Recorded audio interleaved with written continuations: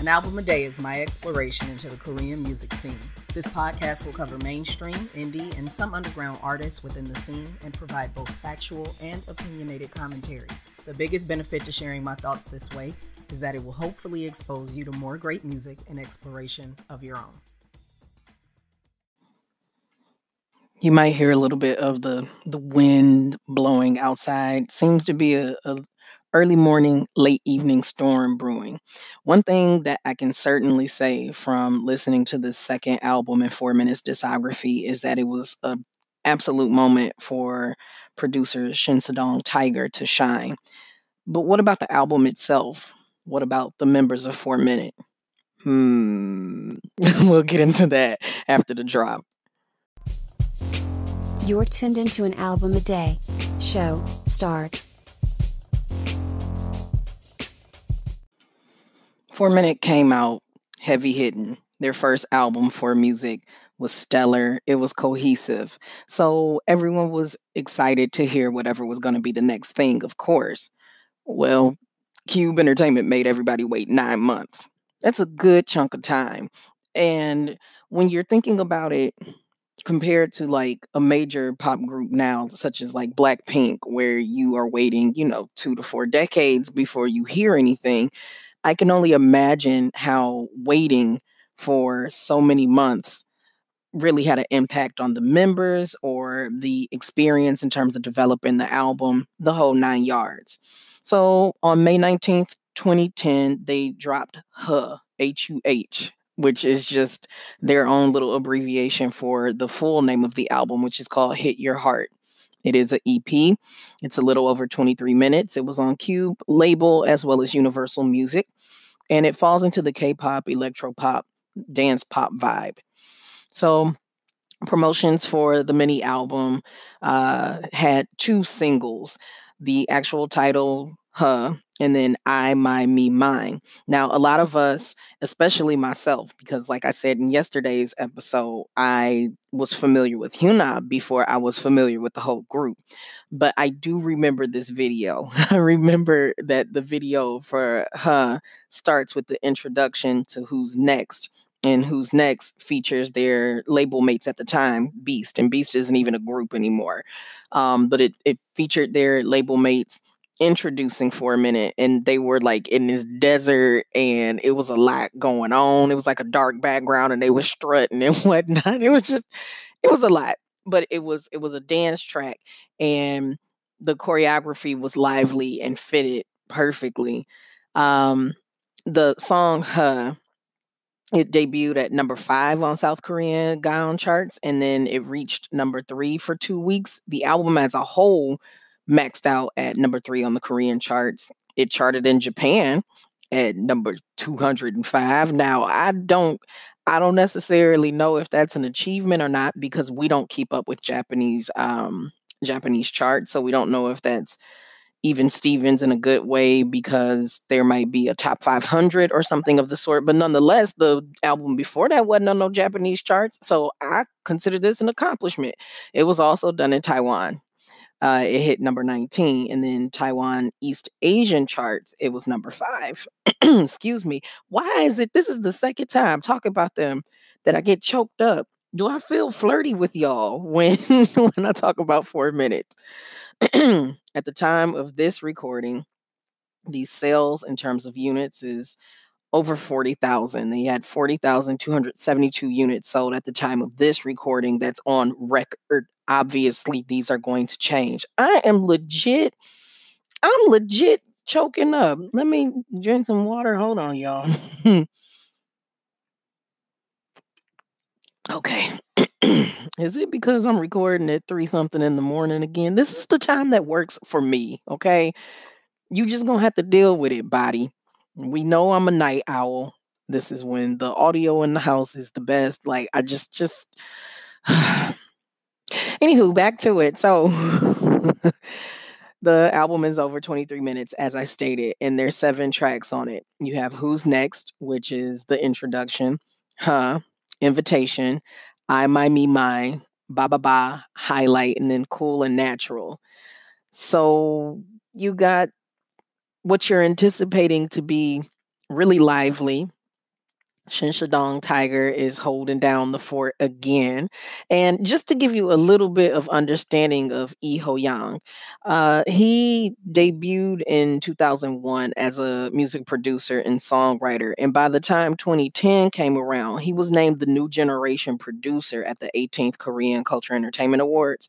That's pretty darn big.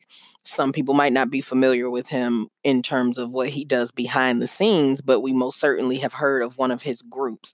He started a label called AB Entertainment later in his career, and the debut girl group on that label was EXID. Now, you might have been like, wait a minute, I thought their name was Exit. I did too. I did too, but it's EXID. And they had their moment in the sun with a song called Up Down. We're not at the E's yet. It's a high probability that we might actually make it to their discography in 2020. Just, I think we'll be able to get to A, B, C, D, E. I think. I don't know, but he's responsible for them. And he gets some controversy from time to time. A lot of people like to drag him and say, all you do is just hop on trends and popular music. And yeah, he does. I mean, he does. You can call it a criticism if you want, or you can call it good observation skills. This man knows how to produce an idle sound. He knows how to make the commercial music sound.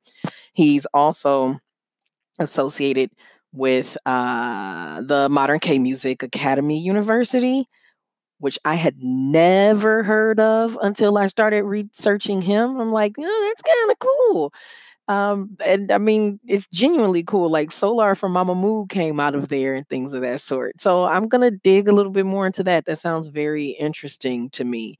I don't know if it's actually a formal university or if it's just an academy or a conservatory, depending upon what terminology you want to use, but I want to know. Sounds interesting. It sounds interesting. He even auditioned for JYP Entertainment, but they was like, nah. Which, listening to his sound, especially on this album, I could see why they would say nah. That's not a jab saying that he does anything bad, not in the least bit. It's just in 2010, what he was producing did not sound like what they were producing. So it just wasn't on the same trajectory. However, whose lane was it slowly pop locking into? YG Entertainment 21. And I was listening to this album and I'm like, man, Her sounds like it could fall right into I'm so bad, bad, 'cause I'm so good, good. It sounds like it could be in the same vein. Why did that have such a transcendent sound for me? Why was that such a clincher for me? It could not have just been the visuals. It absolutely could not have been. Well, I gave it a lot of thought. I was listening to Who's Next. I like the way it comes on. It has live instrumentation. Has some aspects of live instrumentation. Invitation caught me off guard the way that it comes on. I really enjoyed it.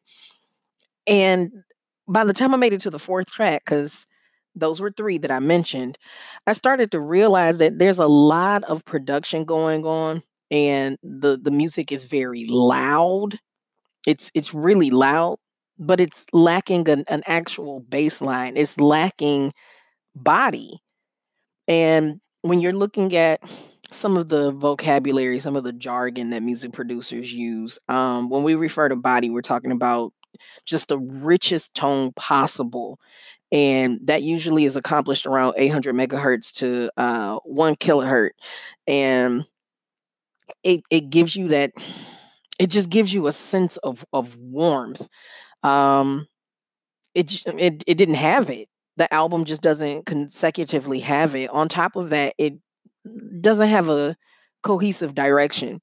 You go from feeling like you about to be in the club or you in the bathroom getting ready to go out with your friends, or well, not the bathroom per se, but just work with me. You at home getting ready to get dressed to go out with your friends and strut around and be cute. Then it sounds like you on a spaceship being futuristic. And then you want to take me to the very last song and like give me a R&B vibe. It just what? It's going in a lot of directions. So there's some dynamic moments, and when I say that, I'm talking about volume fluctuations. It's mixed and mastered well. Indubitably, it really is, because it's never a thing where you feel like there's an aggressive increase on volume. However, your ears register it as such. And that's just a lot to take in. If there would have been a genuine bass line, if there would have been some warmth and some body to this, if it wasn't so harsh on the ears in some aspects, then it really could have contended even harder with what 21 was doing around the same doggone time as them. The vocals, they're still, well, yeah, they were still rookies at this point. They were a month shy. So vocal strength improves as you go with every single group, or at least it appears as such with every single group that you listen to. There were some moments where the vocals were more youthful, more uncertain than I would enjoy. On Cool and Natural, the background vocals, no, it's not Cool and yeah. It's either Cool and Natural or it was Highlight. I apologize for not being certain. But what I am certain of is that the background vocals, the ad libs and whatnot, were drowned out by the production. It was just too much going on. So Shinsadong Tiger took on tracks 1, 2, and 3 and portions of track 4. There was also another producer involved with track 3, a former member of Beast, who we're not going to speak about right now,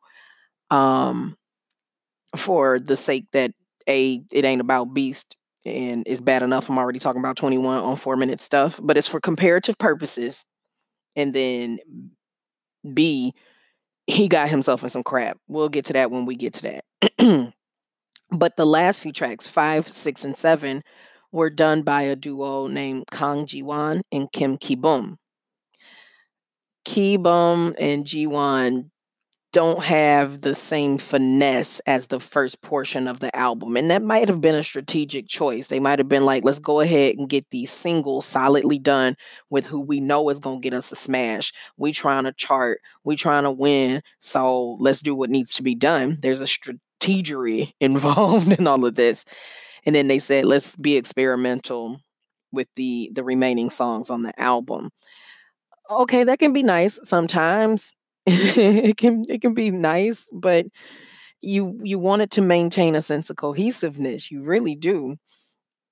With all of that being said, I'm choking again. With all of that being said, I'm gonna have to put cough drops on standby when I record early in the morning, because my throat will only give you 2 minutes of dialogue. With that all being said, I do not want it to come off as if this was a crappy album. No, it's not crappy. Could it have been better? Yes, if it had an organized direction, if the actual music production had a genuine bass line or some body or some warmth to it, it needed something to stabilize it. It was too hollow. It was too hollow. It goes, it's perfect for being in a club when you're in some spaces where it's massive speakers and you have the droning sounds of humanity involved. But on its own, these weren't the strongest legs to stand on. With that being said, K-pop fans, on a scale of 1 to 5, with 5 being essential listening and 1 not worth mentioning, the A3-Day rating on this is a 4. It's not a bad album, but it could sound better. It's not dated. It's just all over the place. So from what I was seeing on YouTube and things of that sort, a lot of people really, really enjoyed this album quite a bit. It's one of their personal faves, and hats off to them. For music, blew my socks off. I was really pleased with that.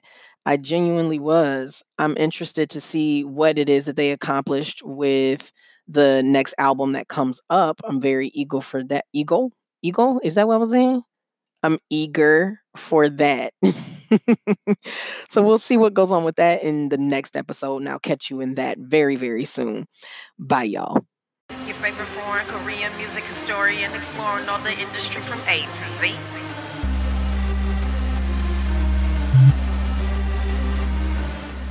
There are sponsored ads and social media hashtags, but this show is truly supported by the efforts of my McGualas, the most amazing fan base a little entertainer could ever have.